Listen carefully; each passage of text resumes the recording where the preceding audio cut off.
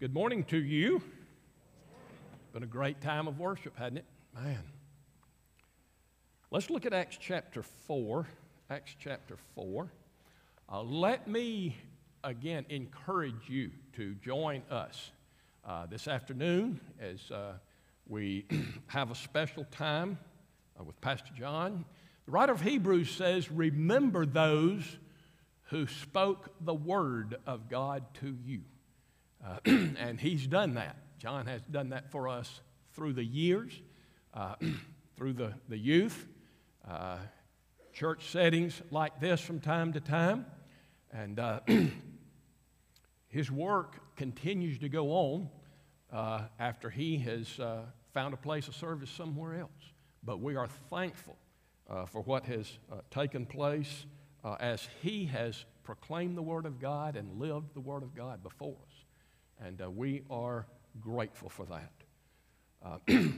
Acts chapter 4, let's begin with verse 32. Let's begin with verse 32 there. And the congregation of those who believed were of one heart and soul, and not one of them claimed that anything belonged to him was his own, but all things were common property to them.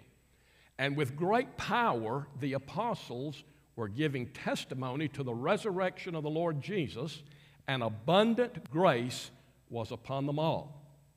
For there was not a needy person among them, for all who were owners of land or houses would sell them and bring the proceeds of the sales and lay them at the apostles' feet, and they would be distributed to each as any had need. If you're familiar with or remember your American history, you may remember and may know that there was only one president of the United States that was born in what is now the state of South Carolina. This guy was a rugged individual. He was tough as nails. He had a constitution like hickory wood, and so they gave him a nickname. It wasn't the name his parents gave him, but they gave him a new name of Old Hickory because it just matched his character. He was just that kind of person. Andrew was what his parents named him, Andrew Jackson. But he was known as Old Hickory because he had a very prominent characteristic about him that people just couldn't overlook. He was just tough as nails. You can move on a little bit further in the history of our own nation, and there was Thomas Jackson. Somebody looked at him in his battles one day and said, man, that guy doesn't know the meaning of the word retreat. Look at him. He just stands there like a stone wall. And that name just stuck. His parents gave him the name Thomas Jonathan, but he was known as Stonewall Jackson. There was a characteristic about him that was so prominent, it just called out for a name change. But that practice goes all the way back to the Bible. You go all the way back to the Old Testament. You remember Jacob? That name means deceiver or trickster or cheater. And that pretty much, we got any Jacobs here? No, I mean your name Jacob. I don't mean cheaters or tricksters. I didn't think y'all would make that kind of confession. No Jacobs here? What about any Jameses here? Man, y'all's parents were here we go. That's the same word, same name, by the way. One of them's just Greek, one of them's Hebrew. So don't turn your back, trickster, deceiver. But you remember what happened to Jacob there? And by the way, I got a son named Jacob. And my mother asked me, why are you going to name him that? When I told her what it meant. And I said, well, Mom, it's actually the only name in the Bible that is actually called the person by name and says God loved him. Jacob have I loved. Okay? But that old trickster and deceiver, he had an encounter with God one day, and it changed his character. His life was never the same. And he got a name change, too, to go along with it. He's not going to be called Jacob any longer. He's going to be called Israel. That means one who strives with God. And then you jump all the way over to the New Testament. You remember Jesus was out walking by the Sea of Galilee. He saw some fishermen there. Now, there wasn't much in them and their characteristic to commend themselves to Jesus. But he called one of them by name. He said, Simon, follow me. And he said, by the way, your name's not going to be Simon anymore. It's going to be Petros, rock. Now, there was nothing in Peter at that time, in Simon, that looked anything like he was going to be a rock. But Jesus was making a prophetic statement in changing his name. One day, that's what you're going to be. He had his name changed to match his character. Well, we actually see the same thing happen in this passage. If you look at the next couple of verses, it says, now Joseph, a Levite of Cyprian birth, who was also called Barnabas by the apostles, which translated means the son of encouragement, who owned a tract of land and sold it and brought the money and laid it at the apostles' feet. He was the guy that got his name. His name was Joseph. Joseph's a good. Do we have any Josephs here? Any Josephs? Man. There we are, Joseph or Joes. Okay. Folks, there's nothing wrong with the name Joseph. They didn't have a problem with the name Joseph. That was a time-honored name. Well, if you go all the way back, remember the son of Jacob that was faithful in the midst of all the injustices that he incurred. But through his faithfulness, God used him to bring physical salvation to the entire nation. And then if you'll remember as you move on to the New Testament, the husband of Mary, the mother of Jesus, his name was Joseph. That's a great name to have. The apostles didn't have a problem that this man was named Joseph. They just said it doesn't fit him. This fella has such a characteristic about him, a characteristic that is so prominent in his life, we're just going to have to give him a new name that matches it. And what was it? It says that name means a son of encouragement. This man had a gift about him and a characteristic about him that everybody noticed. And that is, he was always an encourager to other people.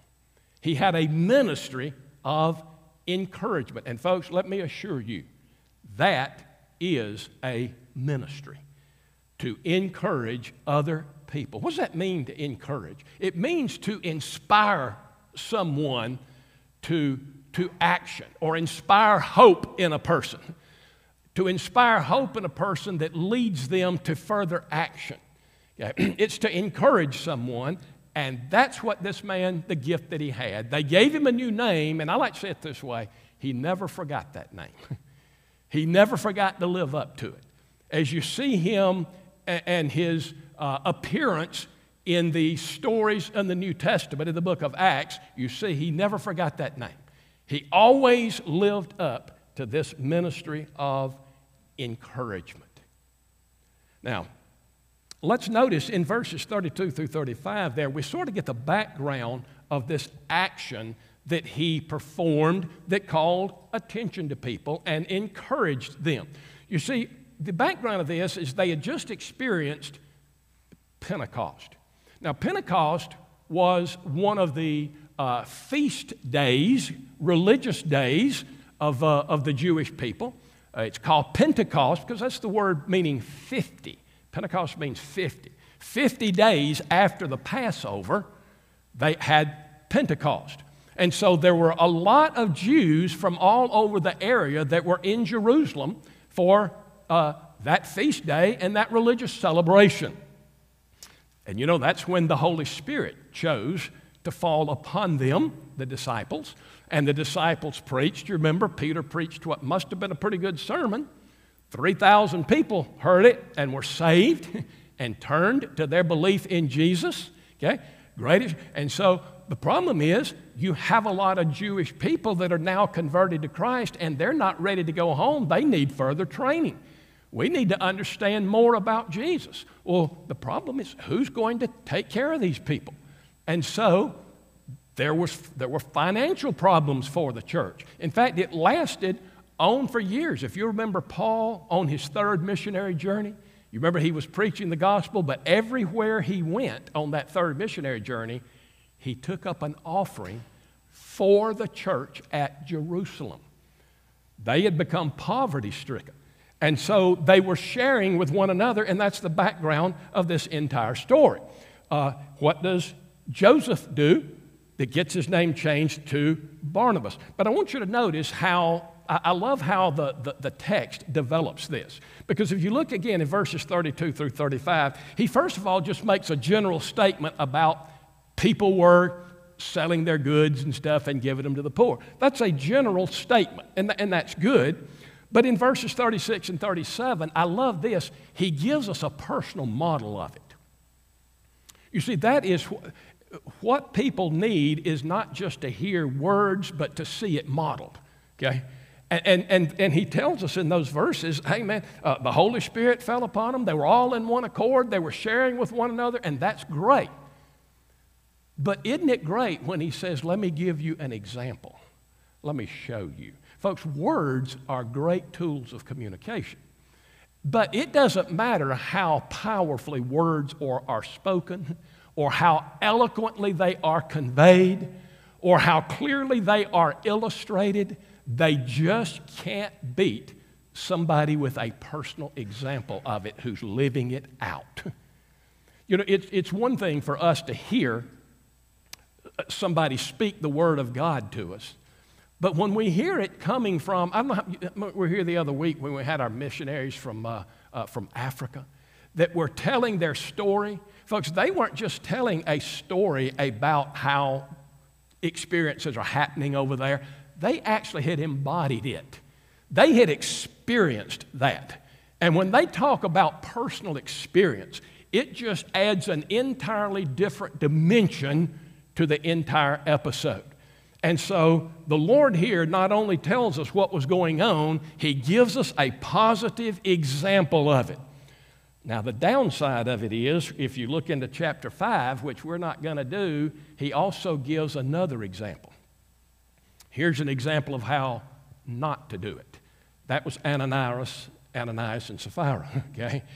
Their deception and their greed could have destroyed the church.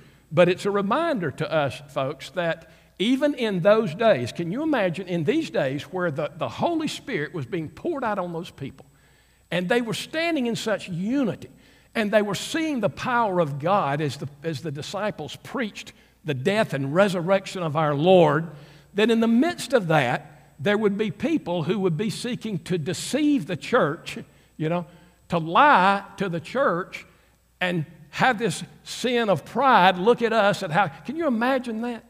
While all that was going on. Well, folks, listen, the church has always been that way. When people that are of a secular mindset point out to you the failures of the church, don't be surprised and don't try to defend us because we're sinners, okay? Folks, there's two kinds of people in the world. Both of them are sinners. They're saved sinners and they're lost sinners. The difference in us and everybody else is that we're saved sinners, but we're not perfect. And I've heard people say, well, I'll tell you, I wish we could just get back with the church like it was in that first century. I thought, what Bible are you reading? You know, that church in the first century had all kinds of problems. We have all kinds of problems today because we are imperfect. But what we're inviting people to is a perfect Savior. And one day, as that hymn says, He saves His church to where they sin no more. That's not yet. You know, the church is imperfect. We're not thankful for that. We're not glad of that. But we're just sure glad God's not through with us yet. And we are going to be one day everything He intended for us to be, but we're not that now, and that's why we need each other, and that's why we need to be in the process of growing in grace. This was not a perfect church. That was the background of all this. But I want you to notice the encouragement that takes place here. Folks, encouragement is a vital ministry. It is a vital ministry. And that is because encouragement is a vital ingredient to usefulness. Folks, people will not be useful in anything if they're discouraged. That's why you'll have, and it's usually according to the kind of job it is, but in some kind of jobs, one thing an interviewer is going to want to know, and when they're looking for references, they're going to ask a question like, is this person easily discouraged? Because we're getting ready to hire this person in a job where they could get easily discouraged. If they're easily discouraged, we're probably not going to be able to use them. Why? Because nobody is going to be effective if they're discouraged. Okay? If we're hiring them to be a salesman or a saleswoman, and they go for a week or 2 weeks, and they don't make a sale, and all of a sudden, well, I just don't have what it takes. Or I did have what it takes, and now I've lost it, you know. And then they'll probably be going to somebody, you don't want to buy my product, do you? You know. Well, folks, people get discouraged. They're never going to be, and that happens, by the way, and you can look at man, we're in football season. Look at these football coaches who's lost some games. You know, oh, we're probably never going to win another one. I've lost my touch. I'm not a good leader anymore. That person's not going to be effective if they're discouraged. And folks, it can happen even to God's people. Think about back in the Old Testament of Elijah and how that great experience, one of the highlights, probably the highlight of his life, that showdown on Mount Carmel with those prophets of Baal. Remember that great experience. And then right after that, he falls into depression and discouragement. And he says, well, Lord, I'm probably the only one left in Israel that's serving you. God had to tell him, that's not true. There's many more, okay? He needed to be. So how effective was he when he was under that juniper tree, thinking he was going to die and never going to be used of God again? This same man. Folks, people need encouragement. They need to be, and everybody needs it. And we're going to see it's something that all of us can do. Now, you know, I like to think sometimes, what is it that causes people to get discouraged? Folks, a lot of times it's the circumstances, you know. If everything's going great, we seldom are. But you know, folks, a lot of times, and we need to just face it, sometimes it's just our own personal constitution. You know, people are just different, you know. There are, you remember studying in psychology when they talked about these personality types? Some of them were called melancholic. You remember those? They're the sad ones all the time.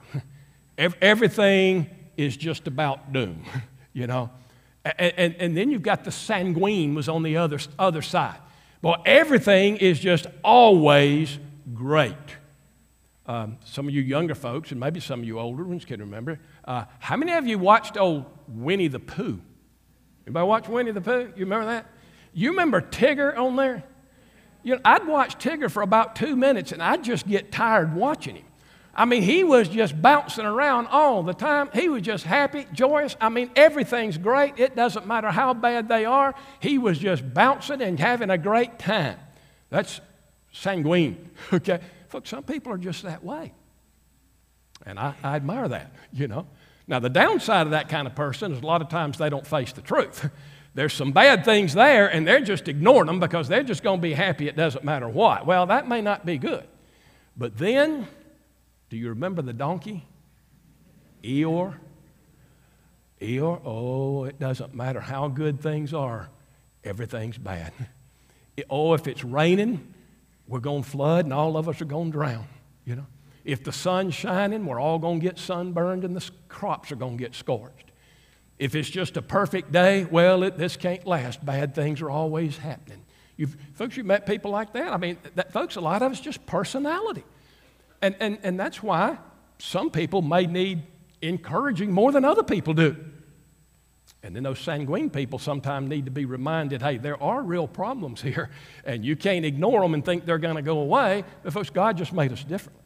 And sometimes the problem with discouragement is just our own constitution. That's just the way we are. But it's not always that way. Folks, it can be, and I think particularly we need to always look back and see the work of Satan behind something. The biggest discourager in all the universe is none other than Satan himself. If God's people are discouraged, we may isolate certain reasons why, but let me tell you something. Behind every bit of it is the work of Satan, because he knows discouragement will bring the work to a halt. It always does. It's necessary for perseverance. Remember in the book of Nehemiah, they were supposed to be building a wall around Jerusalem. And in Nehemiah chapter 4, verses 10 and 11 describe that the working on the wall came to a halt. And it's because the people were discouraged. There were two things discouraging them. One is just there was so much rubbish still in the area, they couldn't get it removed so they could actually get back to building the wall. There's just too much work. We don't have enough help. Folks, does that tell you one way we can all get together and help people sometime that's got too much on them? We can all get together and join together, but that was their problem. We just don't have enough help. And the second, there it was, our enemies, they keep coming in, and when we build something, they tear it down. Folks, wouldn't that get discouraging? You do a day's work, you come back the next day, and what you did was torn down, and you're starting all the way over again. You're about treading water. We're working every day and not getting in. That's why Nehemiah had to come in and take care of both of those problems, because those were problems that were leading the people to be discouraged, and when they were discouraged, they were not effective, and in that case, they quit building the wall. Encouragement is absolutely necessary. Well, you see the great leaders of the Bible, including Nehemiah, they were encouragers. They knew how to inspire hope in people, and the kind of hope that inspired them to action. And we see this in Barnabas. We see it in his life to the point that the apostles say, we just got to name him Mr. Encouragement. You know, that's what he is. Well, I want you to notice what this text does. What does he do in this text to where they wanted to say of him, man, you're just an encourager. We're just going to have to give you that name. I want you to notice, first of all, because we're going to see this, it wasn't just one thing that he did. The one thing appears here in this passage, but encouragement for him was a way of life. It was a lifestyle. It was something that was just sort of on his mind all the time. And I don't know, those people that have that gift of encouragement, I'll speak about that in a moment. You know, I don't know if they actually think about that, or since it's a spiritual gift, they just go around doing it all the time and don't even realize that's what they did. You know, they just encourage people. That's just who they are. It's just part of their DNA. Well, it wasn't a single act here. Remember, I said he's a man that never forgot his name. They said you're Mr. Encouragement, and he never forgot that. And you see that over and over again. But notice what it was here that was an encouragement to people. It was his generosity. His generosity. It had to do, in this case, with money. Folks, money, remember, can cause all kinds of evil, the Scripture says. But money, just like it says here, when used rightly, can do an awful lot of good. It's according to how we choose to use it. And when we look here what he did, this is stewardship. Remember, these people, many of them were hungry. Their parents, their families had turned them out when they found out they had left that Jewish faith and moved on to some Christian faith. They don't you think that could get discouraging? Man, I might have lost my job. I'm here trying to learn about Jesus before I go back home, and we don't even know where our next meal is coming from. And here's a guy who comes forward and sells probably an extra house that he has and some land and just brings it to them and says, distribute it among the people. Folks, you see why that would encourage people? This guy, here's I think the most encouraging thing, is this guy actually believes in us. Here's a testimony that he actually believes what this stuff's all about, and his faith fuels our faith. But now, it may have been that any given person in that congregation didn't get a penny of that money. They may not have got any of that. But they still were encouraged by it. Because here's a guy who's putting his money where his mouth is. He really believes in us to the point that he's willing to sacrifice for this thing for which we are living. Folks, is that not an encouragement? Folks, we have people. When I went to North Greenville University 32 years ago, almost 32 years ago, we had 329 students. We were in debt $3 million. Every building on campus leaked. The people in maintenance, I don't know why they stayed there. You ought to see how they had to rig things. They didn't have any money. It was awful. It was awful. There's a lot of people wouldn't give us the time of day, much less money to do something with. And folks, yet there were people who came along and gave sometimes small gifts. Some of them are in this church. Some gave big gifts. Some of them are in this church. They gave big gifts. Folks, I never got a penny of it. I didn't get a penny of that money. It wasn't for me. I was on a salary. I was going to get what I was going to get. But you know what? When they gave that money, it encouraged me. Because it told me there were people there who believed in us. People are behind us. They believe what we believe. They believe in the truth of the gospel. And you see, we decided at North Greenville that many 31 years ago, 32 years ago, we had lost our spiritual vision. It was lost. And what we decided is if we were going to go under, we were going to go under doing the right thing rather than the wrong thing. And we restored that vision that the founders of that university or college had, even high school back in those days. And God blessed it. But He blessed it because He sent people along that believed in us. And I'll tell you, in dark, dark days, that encouraged us. And it encouraged these people in this day. Giving.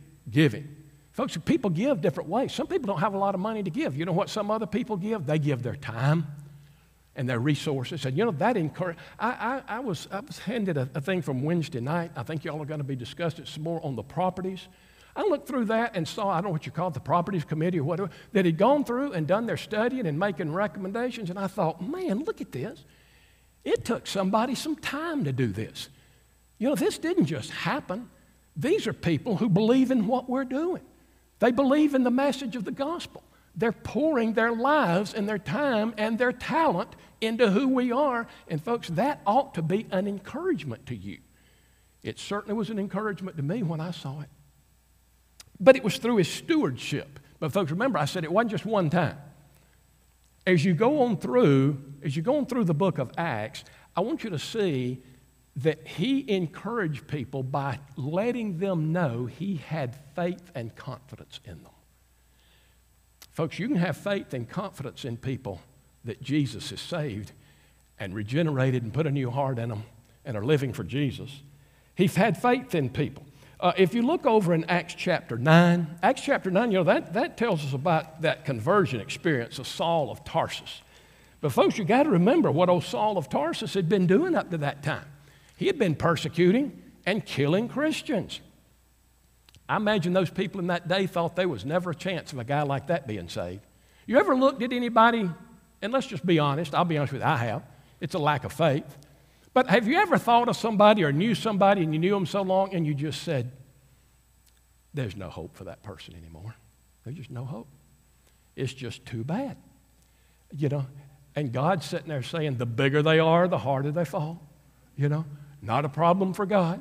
But who would have thought Saul of Tarsus? And yet, that's what happens. And he gets converted. And if you look at chapter 9, look at verse 26. Now, he had been preaching a little bit, and then he came to Jerusalem. He was trying to associate with the disciples, but they were all afraid of him, not believing he was a disciple. Well, no wonder. He had been out killing people, killing Christians, and now, he got converted. He wants to come to some of our meetings, huh? Yeah. Watch him take out his little pen and pad and start taking names here. Yeah, we've seen this kind of thing before. They didn't want anything to do with him. But folks, somebody came to his aid. Somebody, when he could have just got despondent and said, well, I give up. Wouldn't it have been bad if Paul the apostle would have just given up right there? He said, nobody trusts me. But boy, look in verse 26. When he came to Jerusalem to associate, they wouldn't have anything to do with him. I love verse 27. But Barnabas. I like that. But Barnabas, you'd expect that out of him. With a guy named Encouragement. And notice what he does. He took hold of him and he brought him to the apostles and described to them how he had seen the Lord on the road and that he had talked to him, and how at Damascus he had spoken out boldly in the name of Jesus. And he was with them, moving about freely in Jerusalem, speaking boldly in the name of the Lord. He came to his aid and encouraged him and inspired him to keep on. And the apostles said, well, okay, we'll hear him out. And instead of losing the Apostle Paul's ministry, look what they gained. But you know, later on, Paul was sort of forgotten. And he went back to his hometown. And something very interesting happens, if you'll notice, in Acts 11. In Acts 11, persecution had started, and so the apostles had to start leaving Jerusalem and scattering out, and they went to some different cities and began to spread the gospel there. And in verse 19 of chapter 11, this is what happens at Antioch. So those who were scattered because of the persecution that occurred with the connection of Stephen made their way to Phoenicia, Cyprus, and Antioch, speaking the word to no one except the Jews alone. They were evangelizing Jews at that point. But there were some men of them, men of Cyprus and Cyrene, who came to Antioch and began speaking to the Greeks also, preaching the Lord Jesus. So they started preaching to the Gentiles. Boy, look what happens. The hand of the Lord was with them, and a large number who believed turned to the Lord. And the news about them reached the ears of the church at Jerusalem. In other words, here's what they're saying. We're having so many believers up here at Antioch, we need help. We need somebody that'll help us grow these Christians. We're needing help. And so what did they do? They sent Barnabas, okay? They sent him to Antioch. When he arrived, he witnessed the grace of God and rejoiced and began, look at that word, to encourage them with all the resolute heart that remained in him. For he was a good man, full of the Holy Spirit and of faith, and considerable numbers were brought to the Lord. And he started thinking, folks, we need some help here. Who can we turn to help? And he thought, look at the next verse. Man, Saul of Tarsus. I'm going to go get Saul, and I'm going to bring him to Antioch. We need help, and nobody's going to be able to help. How do you think Saul of Tarsus, Paul, felt when Barnabas showed up and he said, brother, we need somebody that's got the gift you've got real, real bad. And Paul says, man, I just sort of been sitting on the shelf up here doing the best I could, but not amounting to much. And they said, come on down, we need a man like you. Folks, you think he made a difference? Folks, at that point, the leader of the church and their missions movement is no longer Peter. Read the rest of the book of Acts. It's Paul. And it's Paul because somebody encouraged him again. And we have his ministry. Now, you know, Paul should have learned a lesson from that. He should have learned the importance of encouraging.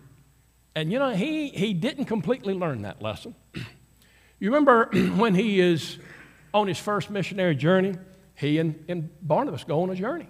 And they take Barnabas' cousin John Mark with them. And the first place they stopped was Cyprus. That's where Barnabas was from. And when they finished their ministry there and they started to go on, John Mark left and went back home. Now, we don't know why he left and went back home. It might have been a good reason that he left and went back home. But Paul didn't think it was a good reason for him to go back home. And so he and Barnabas finished that journey, and when they got back, they reported how great things God had done through the preaching of the death and resurrection of Christ. And boy, it got in them, and Paul says, man, that's great, let's go again. And Barnabas says, let's do it. I'll go get John Mark. And Paul says, he's not going. He left us. He is not going with us again. Forget it. And Barnabas evidently tried to reason with Paul, and Paul says, no way. He is not going. And so the Lord uses even division, folks, because Paul picks up another disciple, Silas, and they go on their way. And Barnabas, we're not recorded what they did, but they went and did their missionary journeys with John Mark. Paul didn't learn his lesson. But folks, listen, Barnabas took Mark when Mark was down. You see, Barnabas was an encourager, and so he believed that when people had fallen, they could get back up. He believed God wasn't through with them just because they failed. Here's a man, John Mark, thinking, well, I'm of no good anymore. I messed up somewhere along the line, and Barnabas says, not necessarily. And you know what's interesting? When you get to 2 Timothy, that's the last book that we have written that Paul wrote to us. He's in prison, and he knows this is the last time. That's the epistle where he says, the time of my departure's at hand, not going to be living long. And he writes to Timothy, and he says, come visit me. I'm almost all by myself. And then he said, when you come, bring Mark. He is very effective in the ministry. Bring Mark with you. You know what happened? Somebody didn't give up on him. Somebody encouraged him when he was down. Somebody lifted him up, and it made all the difference in the world in kingdom's work. People are not going to be effective at anything, and certainly in kingdom's work when that happens. Now, when did he become an encourager? Folks, I think probably happened when he got saved. The Lord opened him some, but now I also have to consider this. He might have just had that kind of personality before. A lot of ways God uses people is he uses natural gifts that they had already, and when they became Christians, those gifts just sort of get sanctified and get used for the good of the kingdom. And it may have just been that he sort of always had that in him, and when God saved him, he said, we're going to put that to good use. But it also might have just been when the Lord saved him that he got this vision of understanding of the need of people to be encouraged, that discouragement would absolutely destroy people's effectiveness. Folks, this being an encourager is the responsibility of every believer. It's not something that everybody needs to do. Everybody can do it. In 1 Thessalonians 5, 9 through 11, Paul wrote this, for God's not destined us for wrath, but to obtain salvation through our Lord Jesus Christ, who died so that whether we are awake or asleep, we might live with him. Therefore, encourage one another. Who was he talking to? Well, he was talking to the whole church. Encourage one another and build up one another. And they must have been doing pretty well. He says, just like you're doing. You're doing a pretty good job with this, he says. Keep on doing it. But what's interesting, and I want you to see here, is he's telling that to the whole church. You say, but wait a minute. Doesn't the Bible say that there's a spiritual gift of encouragement? Yeah, it does. Now, does that mean that's the only people that are supposed to encourage? Well, it says some people just have the gift of giving. Are they the only ones that are supposed to give? No. Some people do. It just comes easier to them. Encouraging, it just comes easier. I said some of them do it without even thinking about it. It may be a spiritual gift that some people have, but all of us are called to do it. It just means some of us are better at it than others. And some of us just do it without thinking, where others of us have to really just stop and think about it. But he says it's something that all of us can do. Every one of us can do it. Let me give you quotes of two people. They just said this so much better than I could. So let me just read this to you. William Barclay said this: one of the highest of human duties is the duty of encouragement. It's easy to laugh at men's ideals. It's easy to pour cold water on their enthusiasm. Folks, it's easy to discourage other people. Remember I mentioned last week, it's real easy to quit. You ever read a good book on how to quit? You ever read a good book on how to discourage people?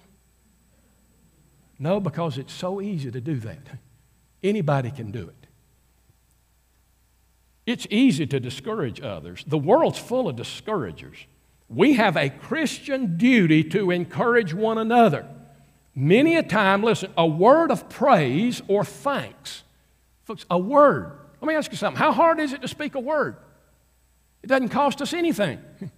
Just a word of praise, of thanks, of appreciation or cheer. Many times such a word has kept a man on his feet. Blessed is the man who speaks such a word. Derek Bingham said this: the ministry of encouragement is open to Christians like it is none other. In other words, we have a greater reason and a greater grounds to be an encourager than anybody else. Christians have a new life in Christ. They have a powerful, all-powerful Holy Spirit to lead them into all truth, and a Heavenly Father who will protect and bless them eternally. If any people anywhere are qualified and equipped to the ministry of positive and healthy encouragement in a desperately discouraging world, it's the Christian church. Folks, we've got a message that nobody else has. We've got a God that nobody else has outside of Christ. We have a Savior. We have a Holy Spirit that empowers us. We've got a victory that's in front of us. We've got all the reason in the world to encourage people. And these two, I'm really thankful, hit it right on the head. Now, how can we go about encouraging people? Folks, one thing I think we can do is look at the people in our own lives. Anytime you've been encouraged, stop back and ask yourself, what did it actually take? What did a person actually do? Okay? And notice a lot of times it's nothing more than a word. People can be encouraged by your actions. Folks, people are going to be encouraged by how you face difficulties. I have a friend right now, he's a member of my church where I'm a member. He lost his wife about a year ago, and she was sick for a long time, and it's something they saw coming, but he just sort of went through that pain and agony of every day watching her die. But I'm telling you, the testimony of his faith was so strong. Now, folks, I hope I never experience what he experienced. But I'll promise you this, if I do, he is going to be on the front of my mind encouraging me. I'm going to say, that's what he went through. Look how he handled this. Look how his faith in Jesus got him through. Folks, I don't know if you realize it, but your presence here today is an encouragement to people. They look and see, man, here's a group of us that we're all in this together. We believe alike. We believe the same message. We actually encourage one another.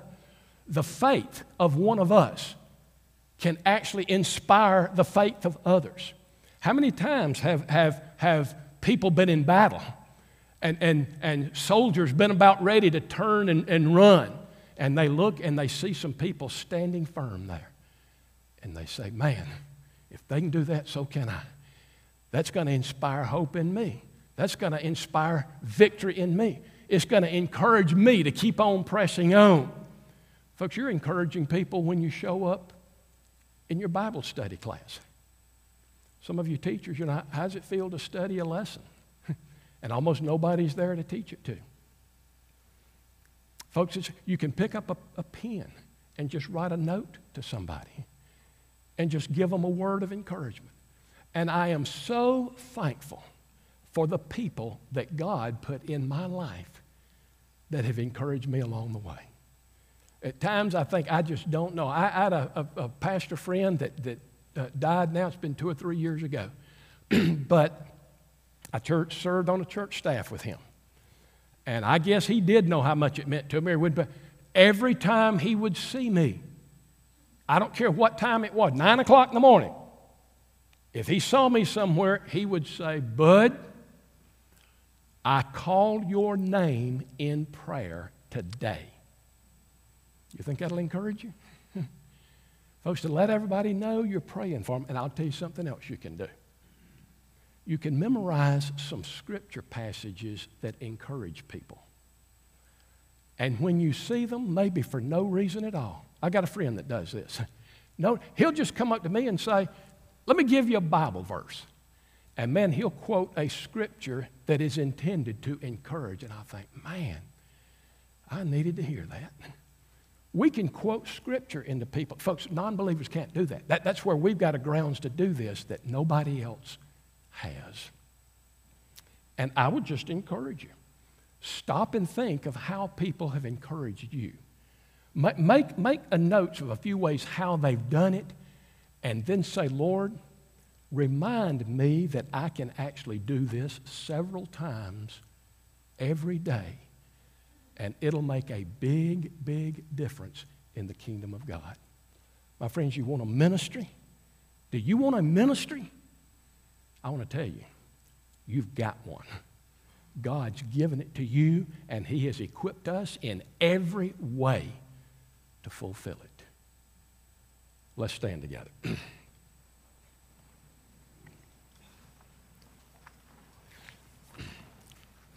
Father, we thank you for your word, Lord, that speaks to every area of our lives. Lord, we'll never cease to be amazed when we look at your word and it speaks to us and tells us not just how to get to heaven, but, Lord, how you want us to live while we're on the road.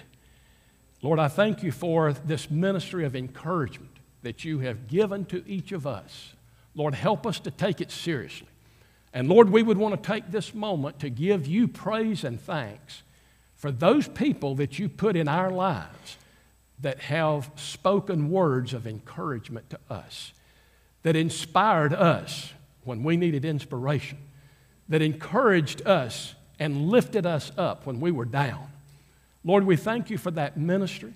And Lord, I pray that you would help us as your people to be sensitive to the opportunities that we have as your people to speak blessing into the lives of others by the ministry of encouragement that you have given to us. Lord, the greatest encouragement that we have is that you are our God and our Savior. And Lord, in that is our ultimate hope and encouragement. And we make our prayer in Christ's name. Amen. Thank you for listening to this sermon from Edwards Road Baptist Church. We hope you are meaningfully involved in a local church, but if you aren't, we would love to have you join us on Sunday mornings as we worship God and hear from His Word together. You can find more information about our church by visiting our website at edwardsroad.org.